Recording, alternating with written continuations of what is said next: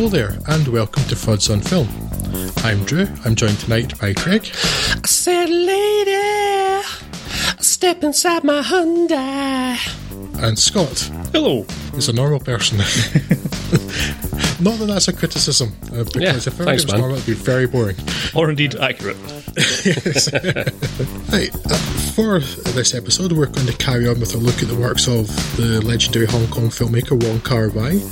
I think it's fair to say it's a fairly mixed bag the last time, but I don't think much really blew us away in terms of quality. I would say, I think I make a comment during one of my review notes, Drew, that we were, I think, somewhat neutral, maybe tending towards disappointed. I would say that fairly well summed it up. Again, for me, there weren't any I didn't like, but there weren't any I actually liked either. So, and it's got maybe a couple more. But certainly, there was interest there, and maybe see the beginnings of a style emerging. But we're looking in this episode from Happy Together onwards, which is where he really made his name by winning, being nominated for the Palme d'Or, winning the Best Director at 1997 Cannes Film Festival. And we're going to move on from there. And surprisingly, for such a legendary filmmaker, he's only made 10 films since the mid-80s. So we're doing the other 5 tonight. And let's begin with Happy Together. Yes, in which we move over to Argentina in this 1997 effort, as Leslie Cheung's Ho Po Wing and Tony Leung's Lai Yufei are introduced to us on an ill-fated road trip to a scenic waterfall, aborted when an argument sees Po Wing storm off and initiate the latest in what's clearly a series of breakups between the two. We later rejoin Fai, working as a promoter come bouncer at a Buenos Aires nightclub, with him taking up the by now familiar voiceover duties of narrating his life, while he's trying to save some money to return to the Hong Kong that he misses, when life throws a spanner in the works when Po Wing shows up with a new bloke, although it seems at this instance he's a paying client. A blow-by-blow recap of the twists and turns of their relationship as they are again drawn to each other through some desperate events probably won't do a great deal of justice to them, but must be said that after the last episode's surfeit of relationships that stretched credulity, we finally have one here that I can finally believe in and invest some emotion in. Not a healthy relationship, obviously, on either party's end, but one that feels altogether human as these two come together again and inevitably, it seems, fall apart again. The other strand woven into this comes from a work colleague of Fai's, Chang Chen's Chang, another Taiwanese youngster touring about, stopping off to make some money before travelling to the ends of the earth, or at least the lighthouse at the end of the world. He and Fai become friends, Chang's only friend in Argentina, he says, and it seems like there may be more than just friendship on the cards. However, it's not the case, Chang remaining a solitary figure on the rest of his travels, leaving us wondering if perhaps the title of this film is purely ironic. If you didn't catch our last podcast, the general consensus, I think, would be that Wai has style to spare his films, although plot and character were, in fact, spared almost entirely. As a relationship study, I suppose you could argue that this still isn't going in hard on the plot elements, but as mentioned earlier, it's finally delivered a bunch of characters that I'm invested in, a final component for proper enjoyment of his films, when coupled with the, by now, expected fine performances from Leslie Cheung and Tony Leung. Thankfully, the style remains too, with another well-shot film that contrasts the city's charms alongside the characters' less glamorous lodgings and later workplaces. Finally, it's all come together to produce something that I can recommend without having to put any caveats in. As for wider meaning, I've heard arguments on both sides as to this film's presentation of the gay relationship, drawing as it does little to no attention to the leads actually being gay.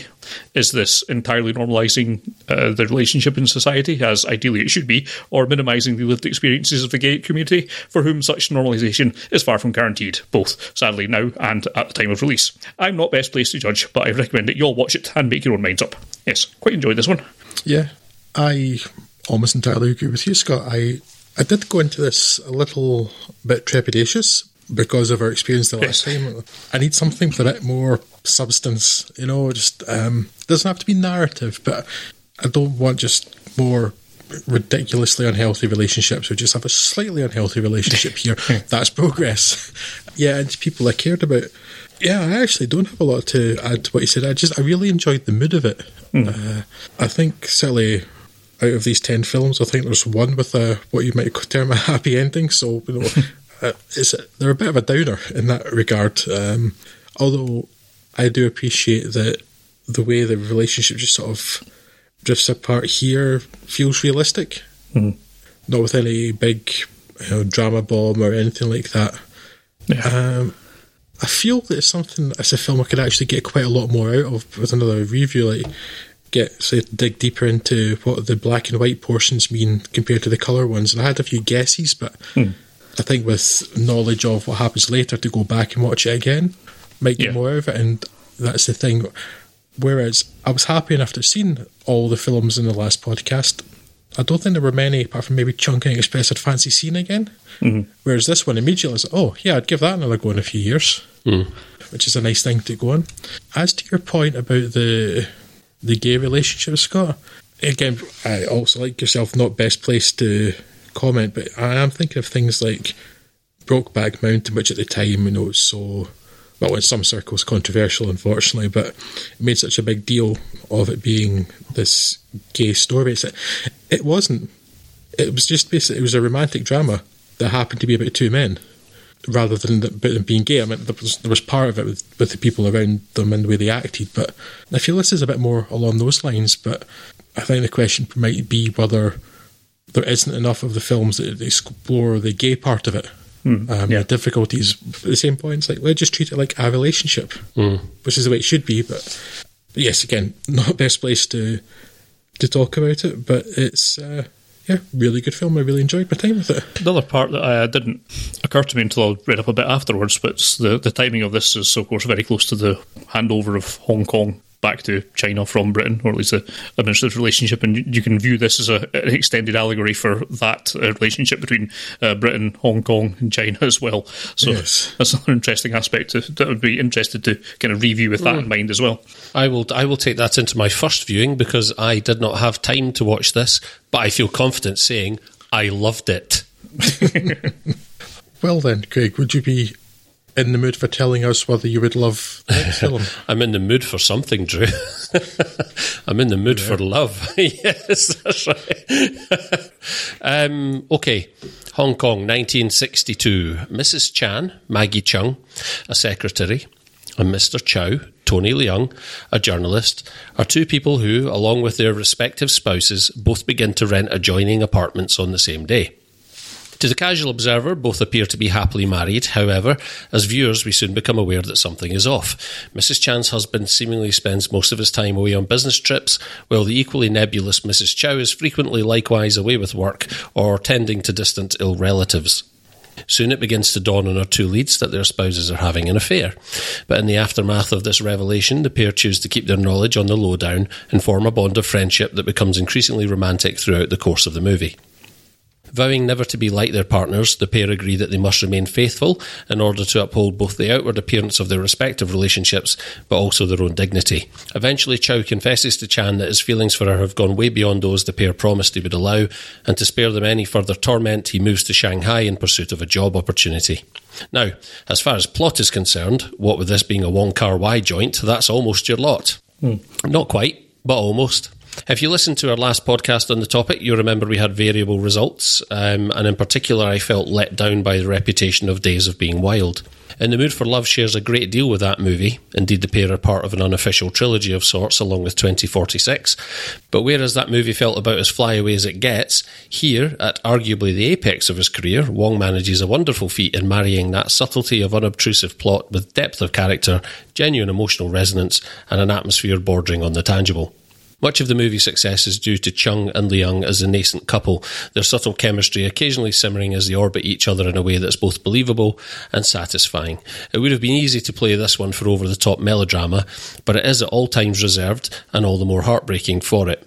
Both Chow and Chan are likeable, empathetic characters in a way that is thrown into stark relief by both the behaviour of their spouses, almost entirely absent from screen, only occasionally glimpsed from behind or heard from across a hallway, and also their dignity, of which Wong affords them plenty. Speaking of dignity, I think it's interesting to observe how much of it Wong affords the female leads of his movies, in stark contrast to much of Western cinema's output for the same period. Maggie Cheung could easily have phoned in this performance on looks alone had she so desired, because believe me when I say, she is an absolute vision in every frame of this movie, but her calm resolve as Mrs. Chan is at least equally as beautiful to behold, and we are in no doubt that she is fully in charge of her own destiny throughout. Likewise, this might be my favourite performance from Tony Leung, whose similar resolve and eventual epiphany that he no longer holds the affair against his wife as he understands how easy it is to fall in love is just as quietly heartbreaking. Those two central performances ought really to be enough, but in this instance, miraculously, we are spoiled by, frankly, world-class cinematography, led by frequent collaborator Christopher Doyle, beautiful costume design by William Chang, and totally on-point art direction courtesy of Lim Chung Man. And anyone who's listened to our podcast for any length of time know that I never call out those departments by name. I don't know if I've settled on how to articulate my thoughts about the cinematography in particular, but if Chris Doyle had laid the camera down at the end of shooting, announced his destiny in this life had been fulfilled and then disappeared in a puff of smoke, I doubt anyone could have acted surprised. That all of this comes together in a single package is frankly remarkable, enough so that I might now be forced to go back and rewatch Days of Being Wild to ensure I haven't made a terrible mistake. I don't think I did, but that's okay. Only having In the Mood for Love is enough for me. It actually made me reassess my feelings towards 2046, but we'll talk about that in a bit. Suffice to say, outside of that movie, this is the first time I feel Wong's reputation has been fully realised for me, and it's really great stuff. Yeah, you said at the end there, Craig, almost exactly what I was going to make my first point to say is that this, as we mentioned in our last podcast, was the film that was the reason why we did this episode at all. Mm-hmm. It's 20 years now since it premiered at Cannes. Mm-hmm. And we were supposed to have a 4K remaster on tour as we speak, Drew. Yeah, and watching this and like, right, now I get it. Mm-hmm. I properly get it. Because it's weird. I was absolutely convinced that I'd seen several Wong Kar-wai films up till we're doing this podcast. And I was somehow managed to see one and knew enough about a few others that I seemed to have decided I'd seen them. You and me both, and I was adamant I had seen this movie. Yeah. And now I'm wondering what the movie was that I had actually seen. Yeah, I know at one point when we were putting this list together, I kept on sticking Lust Caution because I was convinced Lust Caution was a Wong Kar-wai film, but it's not, it's Ang Lee. That might make sense, you know. I've maybe done something like that. That's also Tony Leung, I think. I remember so well since I've seen it. Mm-hmm. And I was already back on board with Happy Together. I thoroughly enjoyed that. But I watched all these in release order. And I got to In the Mood for Love, realised, I haven't seen this then. I don't know what I was thinking, but also, right, yes, get this now. This is excellent. I really, really like this. I see why people were talking about this film a lot 20 years ago. Yeah, it's just beautiful and heartbreaking. And actually, that's, again, I mentioned it a few moments before in the last film, but the heartbreaking thing is kind of getting to me because just once, there's one happy ending, as I said, but they don't want to cheat on their spouses because, like they say, that'll make them us just as bad as them. It's okay, but you get to the point where you clearly love each other. Is the moral high ground really worth your misery? At that point, after the cheating's already been done by the other half of your partnership? So I don't know. It's just, I don't know, kind of frustrating in the end because it's perhaps stronger in narrative than almost anything else he's done. Mm-hmm. And it's at that point because it's, you just like, well, just I want a slightly more satisfying ending because you've done misery already. I know, and it's the point at which she goes to Shanghai and she phones him at his work from his hotel room. And then when he gets back, she's gone. I just wanted to bury my head in a pillow and cry for him. Oh my days. And then after that, obviously there is a scene that suggests that something actually might have happened ultimately between the two of them, subtly, but I understand that is the accepted version of events if you read between the lines, and it's like, oh right, okay, so yeah, they did consummate things eventually, but it's that finishing on that lingering note of what might have been is just like, it's satisfying in a way because we always talk about how we don't like things to be necessarily tied up neatly and leaving things open-ended or all things not being resolved, but in this occasion I just wanted the two of them to be happy together. Yeah, exactly, yeah, because it wasn't like it was a toxic relationship. It wasn't like they were going to make each other miserable or anything. They behaved honourably to themselves and their spouses. They had been decent people, you know. They were both suffering the same hurt. Mm-hmm. It's like, and they should have ended up together and didn't. And it's like, this one time. Why are you so miserable, Wong Kar-wai? Why? It's kind of the way I accept it's the way it has to be, and I think that resolution will keep me coming back to this movie, because I think that honestly, if it had all been resolved in a nice happy ending, I don't know that I would necessarily feel the need to come back and revisit it. But I am certainly going to do that now, because this film has immediately gone in like way up my list of movies in general. And I'm desperate for a chance to rewatch this,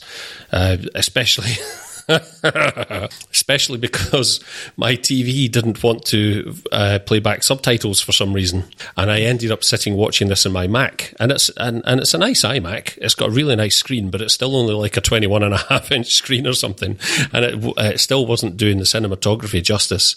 And I'm sorry, but the cinematography in this film, I got to the end of this film and I thought to myself, oh, is that it? Not because I was disappointed in anything, but because I can't remember the last time I came across a film where I reached the end and I could honestly say there's not a single wasted shot in that film.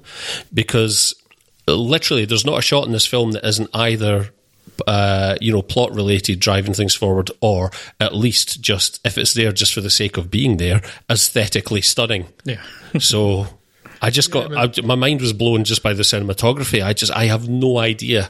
I don't think they didn't win. They might have won at cinematography. I think Christopher Doyle won technical prize at Cannes for the cinematography. He and his sort of co-cinematographer on this. They won the technical grand prize at Cannes for this. Yeah, the fact that I don't think they won any cinematography prizes necessarily, or like major ones outside of that, is just, I need to go back and watch every movie that was nominated in 2000 now, because I want to know what film looked better than this. I know. He won the National Society of Film Critics in the US, the New York Film Critics Circle, Asia Pacific Film Festival. It didn't even win at the Hong Kong Film Festival though. That's nuts. I think both the leads won Best Actor, and Wong Kar-wai may have won Best Director or something, but I don't think they won for cinematography. That is nuts. Nominated. Yeah, that is nuts. Absolute nuts. I want a word with whoever made that decision. Can we just not, because I think we established a long time ago, all award shows are meaningless because they're always wrong. Especially in retrospect. Yes. But that's whereas... Dances with Wolves. Shh. Shush. Tatonka. Shush. Yeah, so whereas I think aesthetically I was drawn into... I don't want to talk about 2046 yet, because you're going to talk about that at length, Drew. But I was immediately aesthetically drawn into that film, and that's where my love of that film grew from initially, whereas this time round, and especially off the back of my disappointment with Days of Being Wild, the first thing that drew me in was this film visually, because I think even the second shot of this film, which is Maggie Cheung looking out of a window, I was just like, oh my God. I was immediately drawn in by the characterization in this film that I was not in Days of Being Wild, and it really caught me off guard, because I went into this set of films expecting to be just as disappointed. This film had characterization, Craig, which was the big difference. Well, it's not that Days of Being Wild lacked characterization, it's just that I think Leslie Chung's character in that film wasn't necessarily all that empathetic, and I think it was a pretty steep buy-in. It had a couple of character traits. He didn't have a character. Yeah. And none of those traits was appealing at all. Yeah. To get. And it's not that that's something you can't have in a movie, but just when I look at the praise heaped on that film, I felt really disconnected from that. Mm-hmm. And so I was expecting to be just as disconnected from the the various assessments of this, but right from the off, that was me. I was in. And yeah, I'm absolutely heartbroken to think that we're supposed to be sitting looking at a 4K restoration of this right now. But we'll get there eventually, and there's a reason why we can't. But yeah, that's really something to look forward to, man.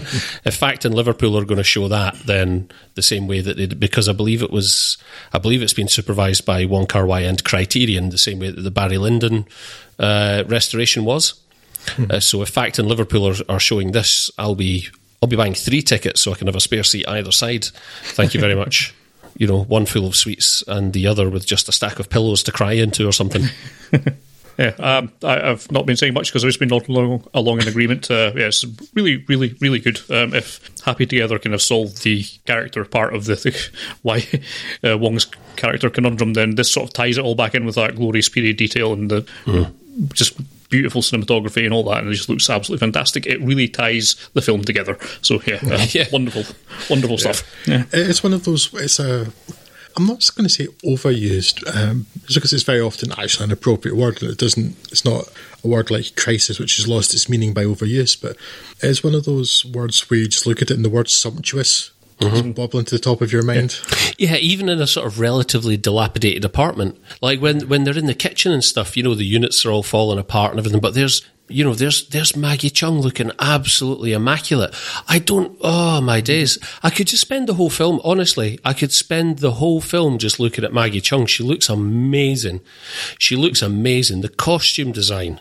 Her outfits are all identical, but they differ in pattern and colour. And I just think she just, every frame she's in, she just moves through like some ethereal goddess. It's amazing. And then you get to like the set design and stuff, and the set dressing and the decoration and the lighting and sort of like the period. Even, the diner that they meet in to have dinner dates and stuff, even like the choice of crockery there, the cups and the plates and stuff, I'm fascinated by. They've all got this luminous quality about them. It's just amazing. I've never felt, or at least it's been a long time since I've felt so immediately at home in the environment that a movie presents. And I don't remember the last time that something so essentially sort of run down and drab looked so appealing, if that makes sense. Because they're not living the high life. They're not living in a multi-million-dollar apartment. They're living in like really cheap rented accommodation, but somehow it still feels really appealing. And it's not just the dressing; it's also like the characters as well. I'm like, yeah, I would like to spend time with these people. So, for balance, my only knock on the film is the very end when Tony Leung goes to Angkor Wat. Do you think that's just because they wanted to go to Angkor Wat? Because it doesn't seem to have any particular relevance to Angkor Wat in particular. No, see, I actually meant to go. I was thinking Angkor Wat, Graves Thomas, like everything just looked beautiful, even if it didn't actually serve the story, and it did. Like that looked striking. I was wondering why Angkor, because it didn't come up in the rest of the film. So why that? I don't know. But what I did mean to go back was to check, because 2046 begins with something that is mentioned in The Mood for Love, which I think it's In the Mood for Love. It's maybe actually one of the other films now I think about it. But one of the characters tells another character about the story of how do you keep a secret. I think it's In the Mood for Love. And you speak into a tree. Yeah, that's this. Yeah. And because 2046 begins with that again, I was actually wondering, did he, because you sort of see him leaning against a wall in Angkor Wat, but I wasn't paying sufficient enough attention. Like, actually, it's like a hole in that wall where he's whispering a secret. That's what he's doing. It's a bullet hole. Angkor Wat's not a tree. Yes, I know. Yeah. It's a bullet. It's a bullet hole, isn't it? I think from or something like that. Yeah. Yes, I don't know why Angkor Wat, because Singapore is the other place that they go, and Days of Being Wild had some Filipino characters or Chinese Filipinos, but there's not really anything to do with Cambodia in The Mood for Love. So why they went to Angkor Wat?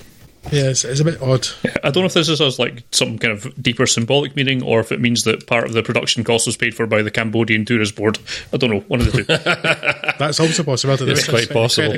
Thanking all of the people at Angkor Wat, but you would do that anyway if you'd gone. But listen, for the hour and 35 that precedes it, I'll take it. Yeah. So, will we move on then? Yeah, regretfully, I think we should. I'd quite happily stayed in this moment forever, Drew, but never mind. So, not being one for a cohesive narrative, even within one film, it's perhaps a surprise that Wong Kar-wai followed up In the Mood for Love with, well, something of a sequel. Sort of, but not quite, but may as well be. And one that benefits from, though doesn't require having seen the earlier film. But he did just that with 2046, named for the number of the hotel room in which Chow and Su Li Jen collaborated on their martial arts story in The Mood for Love. Chow has returned to Hong Kong from Singapore, and we soon see that he is dealing with the failure of his ultimately chaste, well, possibly not, but I hadn't decided myself in the end of that film, but anyway, let's go with his ultimately chaste relationship with Su Li Jen and the loss of her, his great love, from his life, by being a womanizer and, well, a bit of a prat where women are concerned. Though, whether because of the likeability of Tony Leung, knowledge of the character from In the Mood for Love, or just because he's considerably better than many of the other men in Wong's films up until now, he still comes across as likeable and sympathetic. So having occasion to visit Hong Kong's Oriental Hotel after running into Days of Being Wild's Lulu/Mimi, he is struck by her room number, 2046, and asks the manager a few days later for that room. Currently unavailable, he's given the adjoining room 2047, and here he begins two very different relationships with two women who will take up residence next door. First is the elder daughter of the hotel owner, played by Faye Wong, who is in love with a Japanese, a relationship that won't be countenanced by her father, so Chow offers to play the go-between for their correspondence. They then begin a writing partnership, one of the products of which is a serial entitled 2046. After her, Ji Zhang's Bai Ling, a club hostess who, it is fairly heavily implied but never stated, is also a call girl. Chow begins a relationship with her, but for unclear reasons, though perhaps as some sort of self-defence or armour, he treats her very badly. Naturally, because healthy relationships don't yet exist in Wong Kar-wai's world, his being an asshat to her causes her to fall deeply in love with him, up until the point that she finally gets fed up and leaves.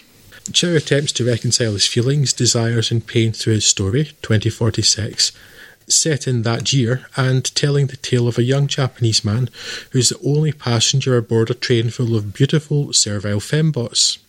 Their detachment and emptiness finally brings Chow to an epiphany about himself and his ability to love. All of this occurs, as I'm sure you by now expect, in a non-linear fashion, and a fairly incoherent one too. Wong's works are about mood and feeling far more than anything else. Well, mood, feeling, and cigarettes, smoking, and the combustion of tobacco products. But if you allow yourself to get lost in it, 2046 is a deeply affecting and rewarding film, though the regret, heartache, loss, pain and poignancy have a good chance of stomping on your mood. As you might also expect, it's beautiful, with Wong's regular DP Christopher Doyle joined by Infernal Affairs photographer La Yufei and Quan Pung Lung, together creating a warm and rich world that at the same time feels distant and empty, which ought not to be possible. Some of the beautiful compositions even manage not to involve smoking, showing that Wong is prepared to grow as a filmmaker. Yes, I didn't actually write at length about this one, Craig,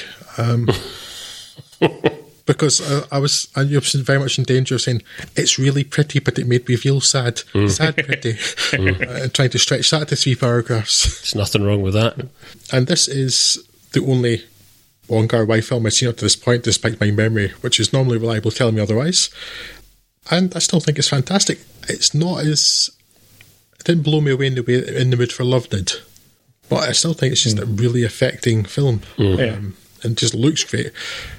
I wonder if it perhaps suffered from watching in such close proximity to In the Mood for Love, though, because a lot of it, you could argue, is a bit like more of the same. And watching it so close to the previous film maybe does a bit of a disservice. Yeah, I mean, I do remember, likewise, first Wong film I'd seen was 2046, and it did blow me away at the time, for much of the same reasons that In the Mood for Love blew me away at the time when I was watching it the first time around this, for this podcast. And I think you're probably on something there, Drew. I wasn't quite as enamoured with 2046 this time round, but I mean, it's cigarette papers between them, if we're honest. Really was again drawn into 2046 as well.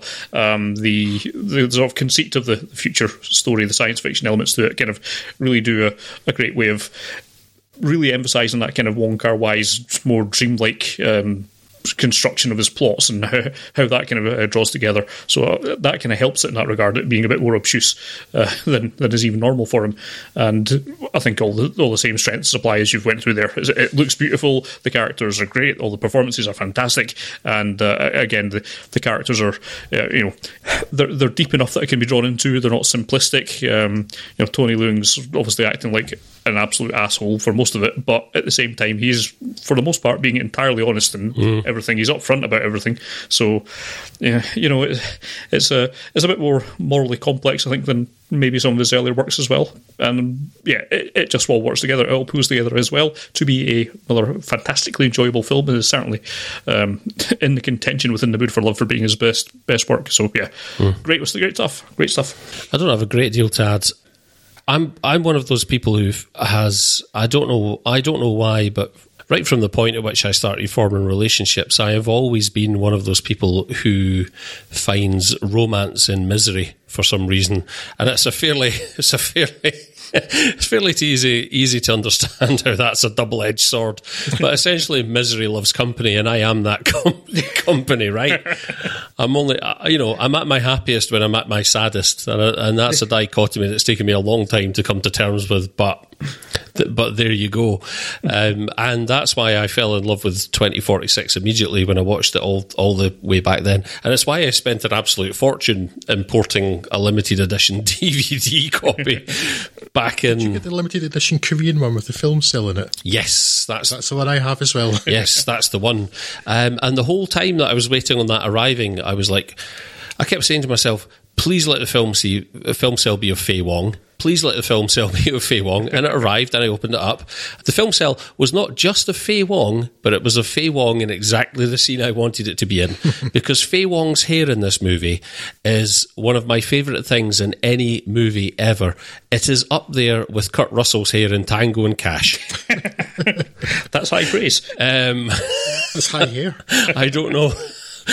Don't know how else to convey it to you peeps. No, everything about this film, the sort of the lingering, it's not misery. The words escape me at the minute. Can't articulate myself very well on this one. Now, despite having had ennui in this film, yes, yeah, the sort of lingering ennui and the sort of.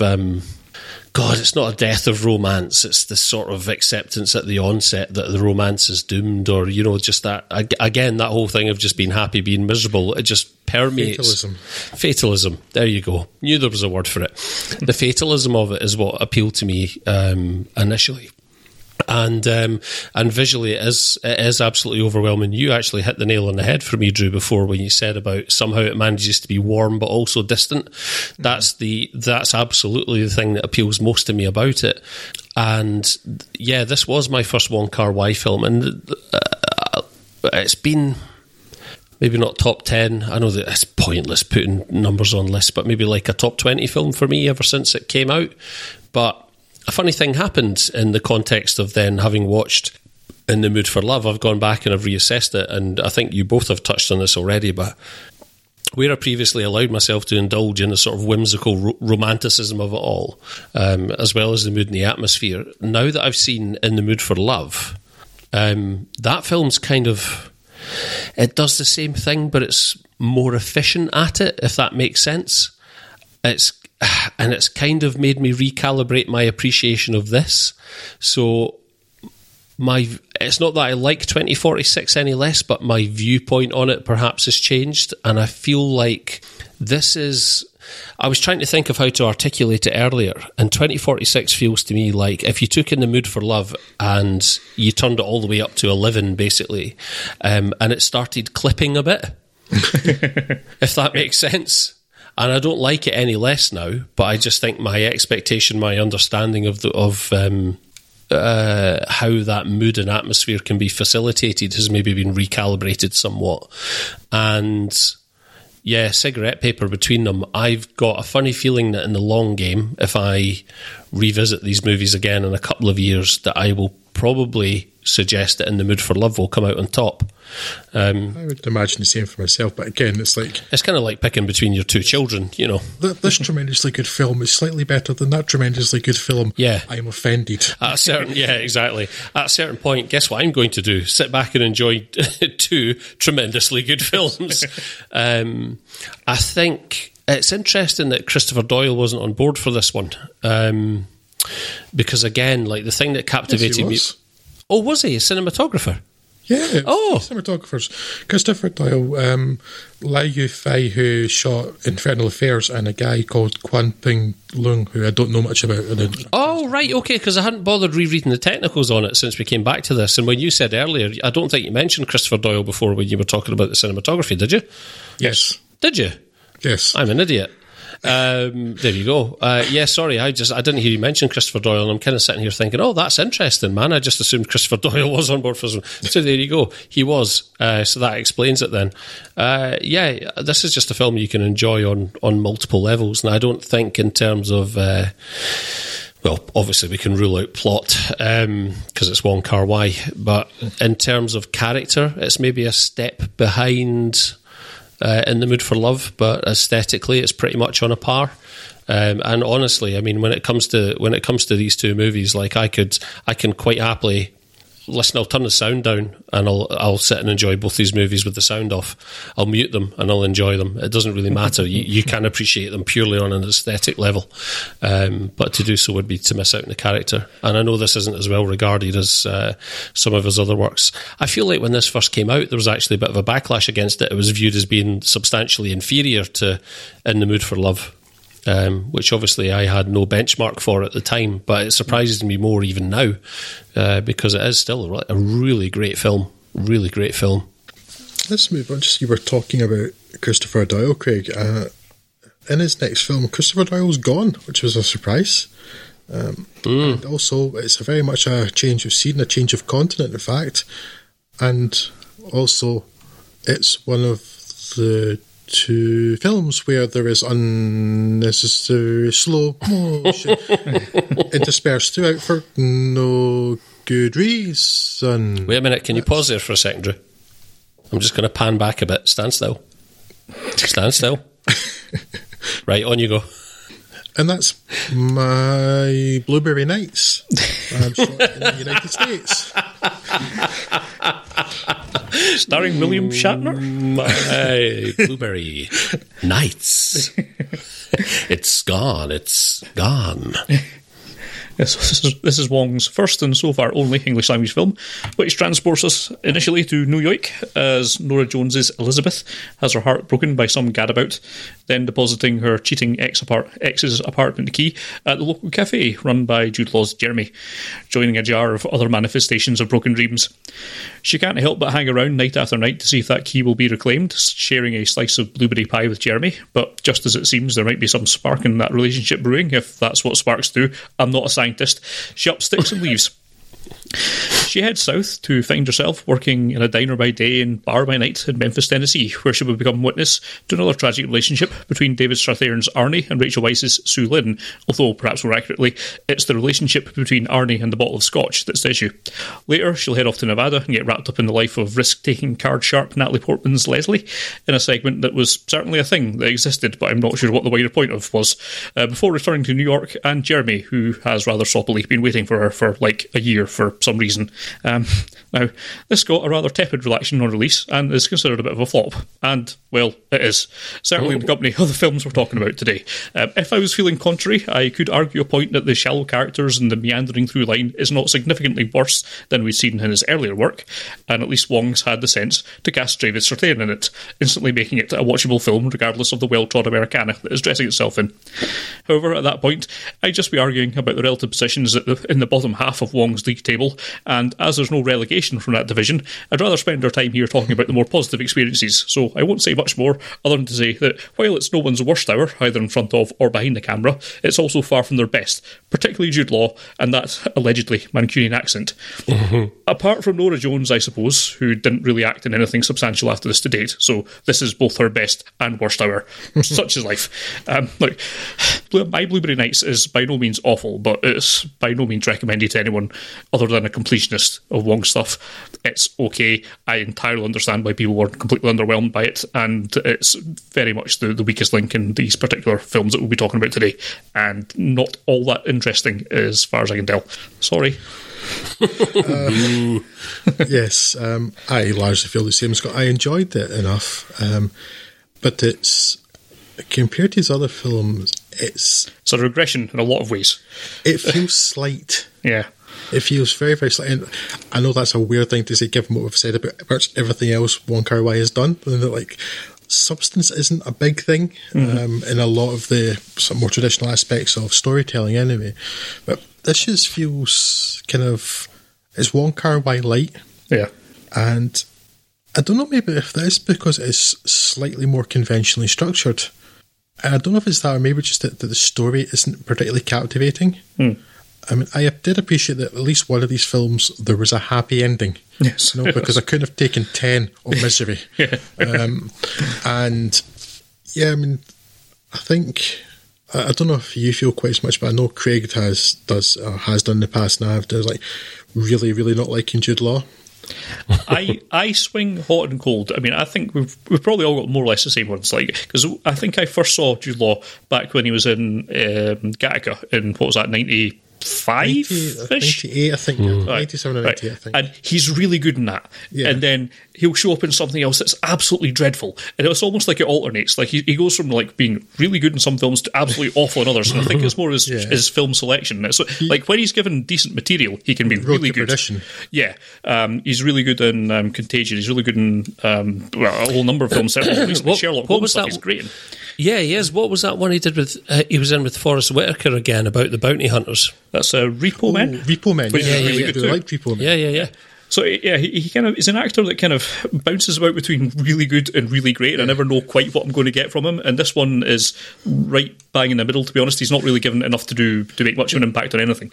And to be honest, it's not the rhythm section, so I'll take that.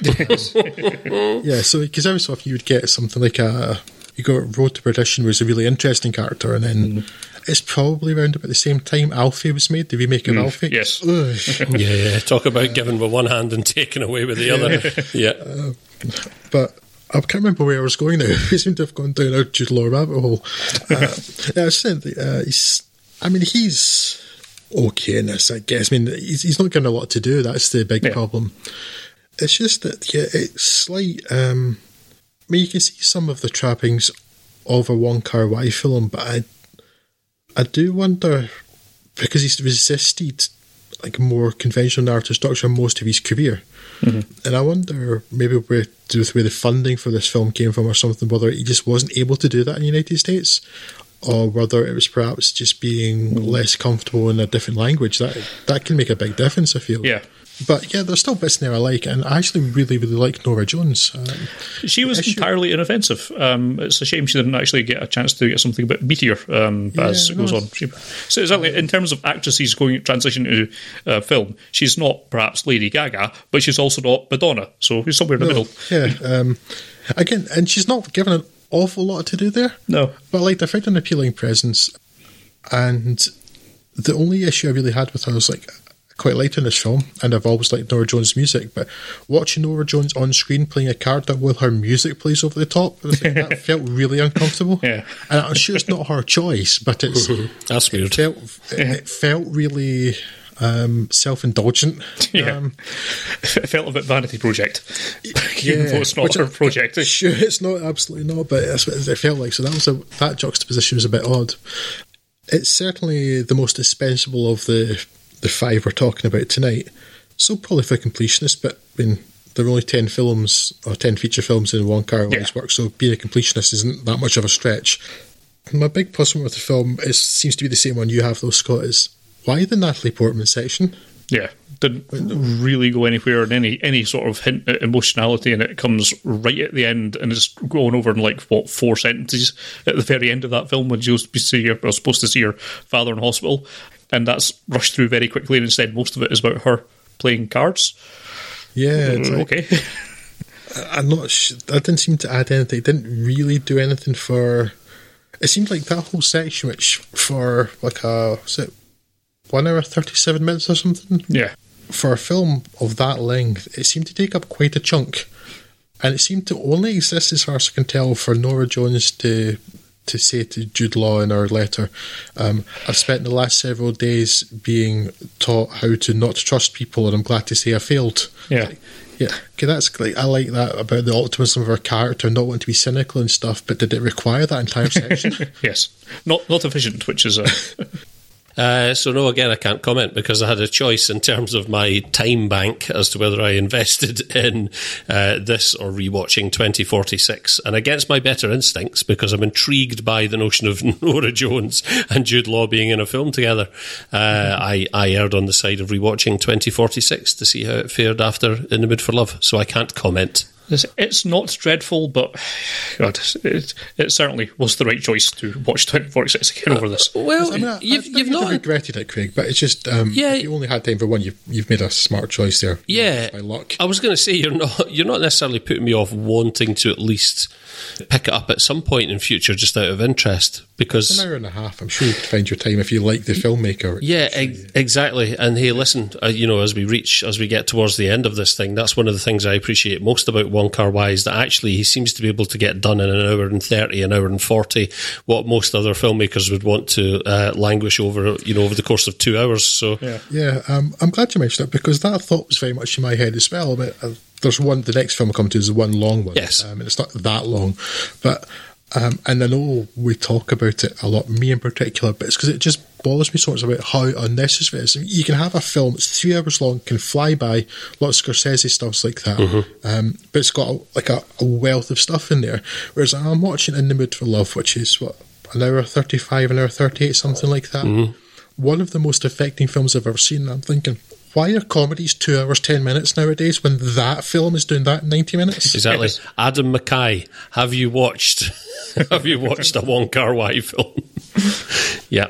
I think, he doesn't allow himself the indulgence of time so much as he does it's as if he's got a little set of skills, and on one side he's got time, and on the other side he's got, sort of aesthetic indulgence, and he puts all of his, and listen, I think it's amazing. I think that's one of the things I've appreciated most over these movies I've watched, but there you go. Right, so we're going to finish up then with what, if you've listened to the rest of our descriptions of these films, might strike you as a very odd choice for Wong Kar-wai, which is a biopic of the legendary Hong Kong kung fu master Ip Man. Yes, the Grand Master.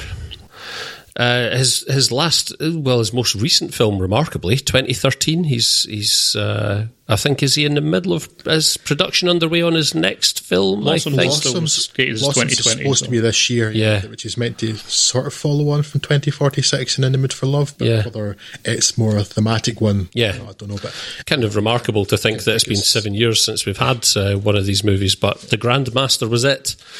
Who can take a bad guy, kick him in the face, with just his little finger, chuck him round the place. The Ip Man can. Yes, the Ip Man can.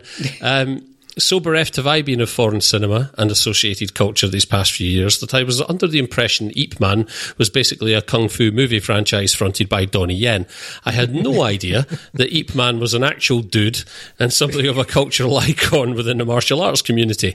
And that's on his tombstone, actually, isn't it? An actual dude. Certainly not that he was in fact the master of one Bruce Lee, which I think quite erroneously this movie is quite heavily marketed as being about the master of Bruce Lee, when that's really got nothing to do with it. Long in the gestation, about a decade or so, Kar-wai's 2013 movie The Grand Master seeks to address the legend himself, seemingly lamenting as it goes the passing of martial arts from a dynastic way of life to a recreational pursuit, with the second Sino-Japanese war somewhere in the middle. The film begins with a rain-drenched fight where Ip Man, Tony Leung again, kicks the collective ass of about a dozen men, one of whom is, for reasons perhaps known only to himself, wearing iron shoes. I gather this scene takes place chronologically rather than later in Ip Man's life, and that the remainder of the film is essentially comprised of flashbacks, but I'm not clear on that because by some combination of exotic cultural mores, confused subtitling and a banging headache, I struggled to make much sense of the first half hour of The Grand Master. Having since checked via a quick dip into Wikipedia, I'm now much clearer on it, and things certainly scanned markedly more logically when I watched the remainder the following day, so I'm guessing it was mostly the headache.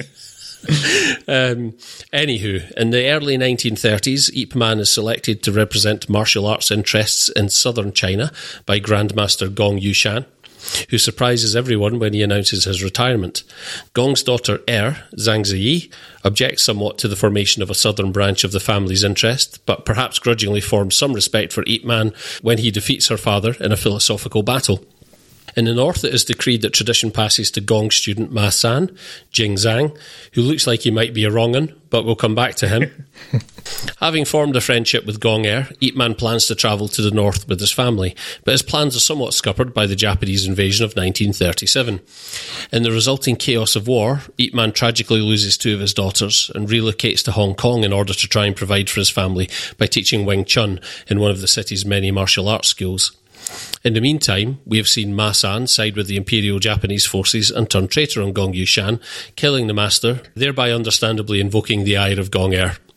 Now, if that sounds like a lot more plot than is typical for a Wong joint, you'd be correct. If it sounds like a lot more action, you'd also be correct. Now that I think about it, I wonder if that first half hour didn't see me blindsided by simply being in the wrong mindset, because by all obvious measures, this is really far removed from the director's typical fare. That's not to say that I didn't enjoy The Grandmaster, because there's a good deal to like about it. This is, after all, a movie where a man has to fight a cake. However, there are also things I don't like about it, such as... Wait a minute, a man has to fight a cake? Were the Grandmaster to focus purely on the drama aspect, I feel it might have fared a little bit better, as the dramatic dealings and brothel-bound debates are easily the best thing about it. The intrigue and internal politics of mid-century martial arts houses against the backdrop of foreign invasion would easily be enough to sustain a 10-part Netflix series, never mind a 2-hour movie. So while it may sound counterintuitive, it almost seems a shame to bring things to a halt for martial arts sequences. Martial arts sequences that are absolutely fine and seem technically adept as far as I can tell, but that I couldn't really get all that excited about because I only need to see so many super slow motion shots of feet sliding to a halt in rain and snow in my entire life, and I'm pretty sure that those constitute at least 15 minutes of this movie's runtime. Suffice to say, if those were the only things missing from the Harvey Scissorhands US cut of this movie, I might actually recommend it. Having said that, I'm not going to pretend I didn't let out a yes when Gong Er gives a certain asshole 40 rapid against a passing train. On which note, let me once again talk of dignified female leads. While I have no doubt Zhang Ziyi would kick most people's ass, male or female, it's wonderfully satisfying to find her ultimate move is very publicly correcting a battered Ma San's assertion that he passes the family legacy to her. But yes, bit of an odd one this. There's a lot here to like, but it's kind of got a foot in 2 camps, and it can't quite reconcile those in cinematic terms. The Grandmaster is not my highest recommendation of this episode, but I'm not going to tell you not to watch it either, because I had a great deal of fun watching it. Yeah, I really like this. I agree with pretty much everything you're saying, and it's certainly not very Wong Kar-wai. It is almost deliberately contrary of him to earlier in his career direct a wushu film that doesn't have any wushu in it and then put it into a biopic instead. That's quite Wong Kar-wai. It's the meta Wong Kar-wai, Scott. Yes. It is a bit confusing in the way that it's structured, but to be honest, I was quite enjoying all my time with it, and it did sucker me into all of its little intrigues. Interesting in a way that they didn't quite go into the...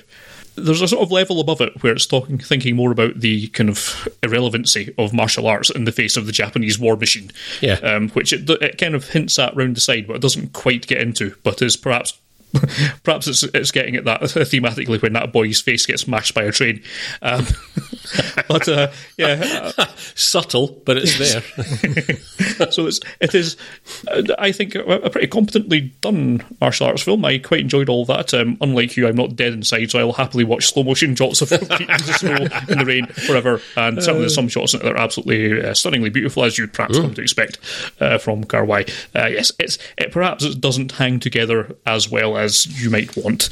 It's certainly not up in the same league as something that's committing a bit more heavily to one camp or something like, well, we always go back to House of Flying Daggers and Hero and all that kind of stuff, Crouching Tiger, Hidden Dragon, but we go back to them for a reason. They're really good. And this kind of leans to a degree in that way, but it's also trying to also be an accurate biography of Ip Man at the same time as clearly not being, because he can't actually fly, from what I understand. No. I know what you mean. It's certainly it's certainly bouncing between the 2 camps, and it doesn't quite that's stall in either one of them, but it's still enjoyable. That's what detracted from it for me, because I thought there's this really sort of there's this really engaging sort of dramatic core to the film in terms of, you know, and it's really beautifully summed up towards the end where Gong Er and Ip Man are walking down the street and she makes some comment along, and I'm paraphrasing, but, you know, oh, look at this, it's all boiled down to like basically a row of kung fu schools on one street, which is quite different to how the movie opens. And it feels like there's a huge story there that hasn't really been told all that effectively necessarily, and the martial arts sequences detracted a bit for me because they're very wushu in nature, and that very sort of human, grounded, dramatic aspect was so far removed from this sort of overblown theatrics of the kung fu, where it's that thing of like, okay, I'm going to flick my wrist and this guy's going to barrel 50 feet through the air through a window sort of thing. It just didn't quite... The two sides of the scale, it's not to say that it can't be done, but the two sides of the scale didn't balance out for me all that well. Yeah, it makes sense. So it kind of took the edge off for me, and I kind of felt myself by the end of the movie thinking, I really wish the kung fu bits hadn't been in it, because there's more than enough to sustain this film. There's enough of interest there. I was also a little bit put off by I'm not sure what narrative purpose the sort of random leaps in time took. There are certain parts of the film where you'll suddenly get a very disjointed leap back or forward in time, and it's not consistent enough to feel like it was there for any sort of greater narrative purpose. It seems to have been done quite selectively, and I'm not entirely sure what the purpose was, but again, I'm not convinced I had the best set of subtitles, so I could be missing something there. See, I think some of that's to do with, like, what keeps coming up in his films is like the importance of particular dates. That's certainly how the first time as Tears Goes By starts. Oh no, wait, it's that Days of Being Wild. Was it not largely chronological? I can't remember now. No, I'm talking about the importance of time.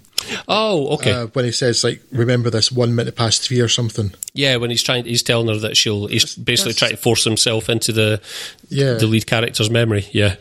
You'll dream about me tonight. Remember this, because I'm going to give you this 1 minute. Yeah, that's Days of Being Wild, I think. Yeah. Anyway, but so there's a recurrent thing of that sort of thing about importance of particular dates. It's In the Mood for Love. It's all about Christmas Eve. Whereas in this, it's about Chinese New Year's Eve. And then when Ip Man goes to see Gong Er on Chinese New Year's Eve, and they're toasting to her father, and she said, do you know where I was on Chinese New Year's Eve? Yeah, 10 years ago. Yep. So I think it's maybe more to do with what the actual significance is. I don't know. I didn't get it, but I think it's maybe more to do with that. And like sort of recurrence of important dates and things, because it seems to be a theme in his work.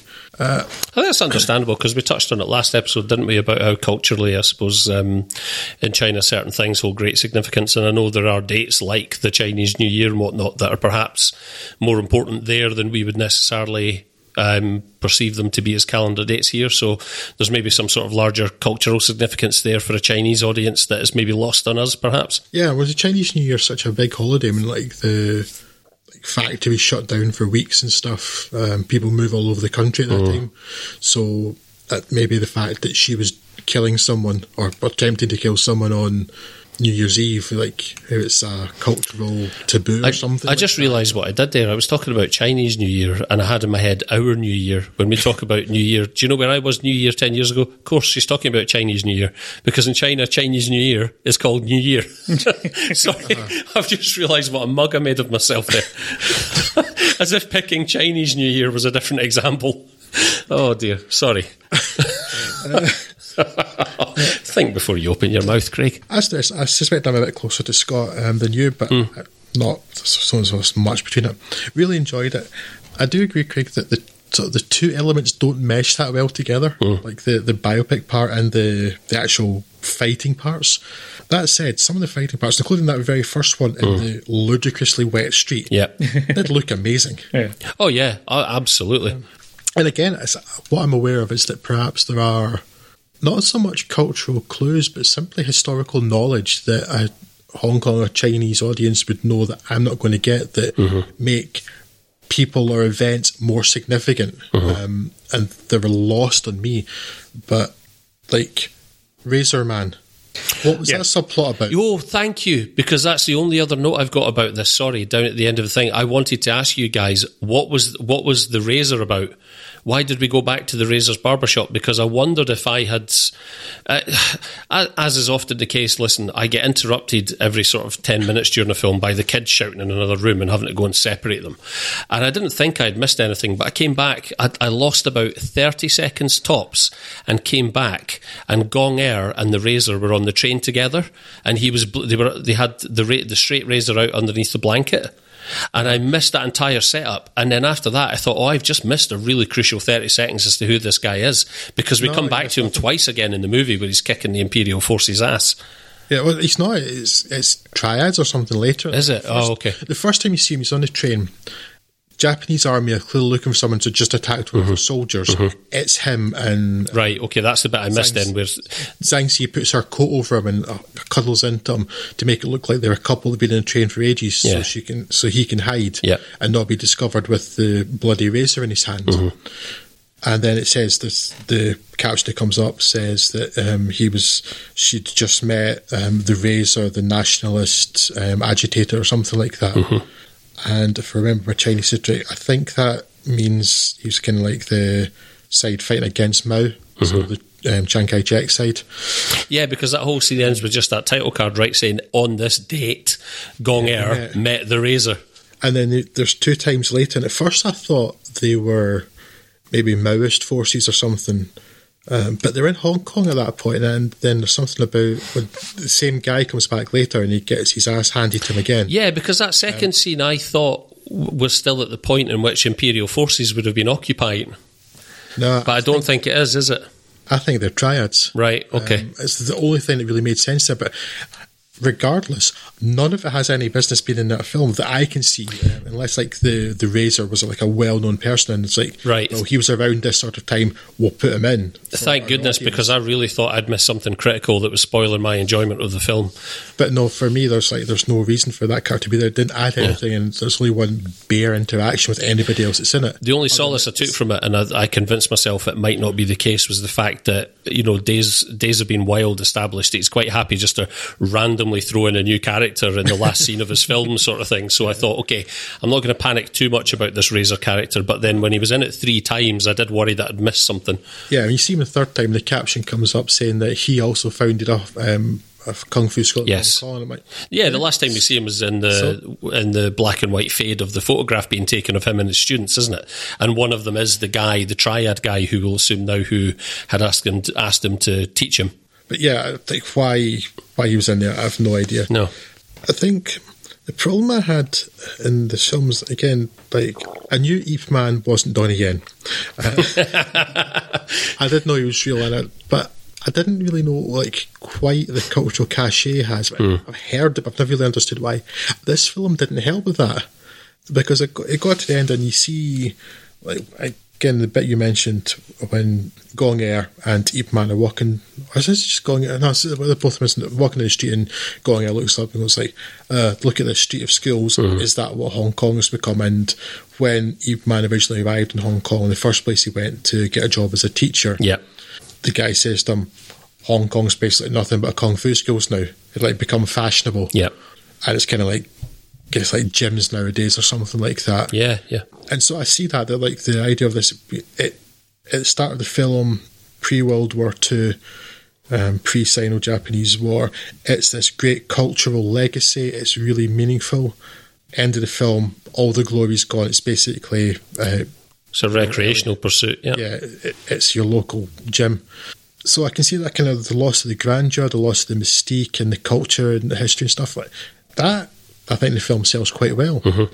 But it's like, so Ip members had a Kung Fu studio, did they? Okay, why was he significant? I don't think the film really sells why he was important. Yeah, that's a really good point. That it seems quite obvious now, but that I think I'd kind of overlooked by the end of the film. Yeah, you're not wrong. I mean, you get on the idea at the start that it's kind of like he's not quite as low down as Rocky, but if it's like boxing, he's not the number 1 contender to take on the guy at the start, and they're like, oh, where's this Johnny come from? He doesn't deserve it or something. Beats the guy with wits, not skill. And so you get, okay, that's a big deal. This guy's the martial arts master, okay. But then I don't think any of the rest of the film sells why Ip Man became such a big deal. Why he was special, especially when there's so many other kung fu schools in Hong Kong. I wonder that you're not right, that that a Chinese audience would come with that knowledge sort of pre-installed, but it still doesn't. It's still, you would think that in terms of filmmaking, that a filmmaker would still feel compelled to, especially Wong Kar-wai, whose films have been recognised internationally, which is not to say he has to pander to an international audience, but, I think we could probably think of examples of Western films where, that undoubtedly will play globally, and that there's stuff in there that we would take for granted, but it's still kind of spelled out for the benefit of non-native audiences and stuff. But I also wonder whether, when I talk about the sort of hyper real and maybe sort of exaggerated nature of the kung fu sequences, I wonder if again you've not hit something on the head there, whereby I don't know that in Chinese mythology and in Chinese storytelling there's not a tendency to sort of embellish and make characters and stories more fantastical. And if you've grown up with that culturally as the norm, then a Chinese audience might not necessarily find that so disjointed, if their traditions of storytelling sort of accommodate that already. But I don't know. I'm just taking a stab at that. I wonder if that's why that didn't play so well. It's possible. Yeah, I certainly do find it odd, though, they didn't kind of make more of a deal of why a biopic about a man, why they should be making a biopic about this man. Yeah, because he's not necessarily the most interesting character in that film, really, is he? I would argue that probably Gong Er is more interesting.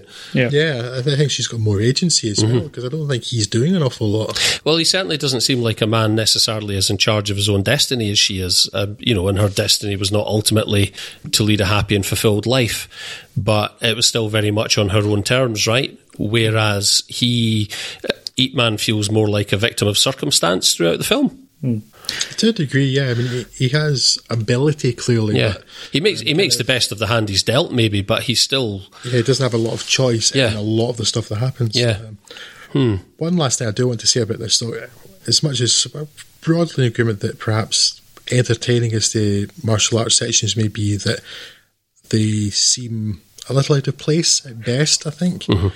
This film does have one of my favourite training montages ever, though, which largely consists of Tony Leung wandering around with an expression in his face somewhere between polite interest and wry amusement, while he casually beats everybody that comes at him. I think that's his expression for most of the film. It is, yeah. But in that scene in particular, when he's getting ready to fight the Grand Master, and he's... there's the woman that comes in at first, and she was like, is that don't damage the ancestral tablets, it's just practice. Yeah, is that when at the start, when he's first propositioned as the representative of the South, and he faces like the three challengers? He basically goes around all the places, he's trying to learn everything he can about Southern martial arts. Yes. That expression in his face is magnificent. It's just like Riley amused it, and I don't know if it's because these people aren't really good, but he still looks like polite and interested at the same time. And it's as he's kicking their teeth in. really, really amused by that training montage. I think it's just like his expression anytime somebody tries to start some with him, basically. It's like, all right, that's interesting. Come at me, bro. Oh dear. No, not that. It's actually a really enjoyable film. I think I'm probably quite likely to come back to this at some point, actually.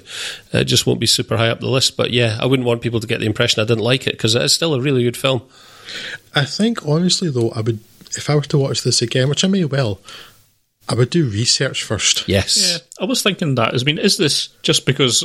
in China, is Ip Man so culturally significant that, when we do a biopic of Churchill, we don't actually go into much detail about what Churchill did, because we all know what Churchill did, that kind of thing. Well, actually, no, we don't. We do. We'll talk for another day. Churchill's not very nice. But, you know what I mean? If it turns out that he's got that much of a cultural cachet, then maybe it just felt that it didn't need to, and we're just not party to that. But who knows? It'd be interesting to know. What is this film's Churchill going into the subway shaking the black man's hand? Yes.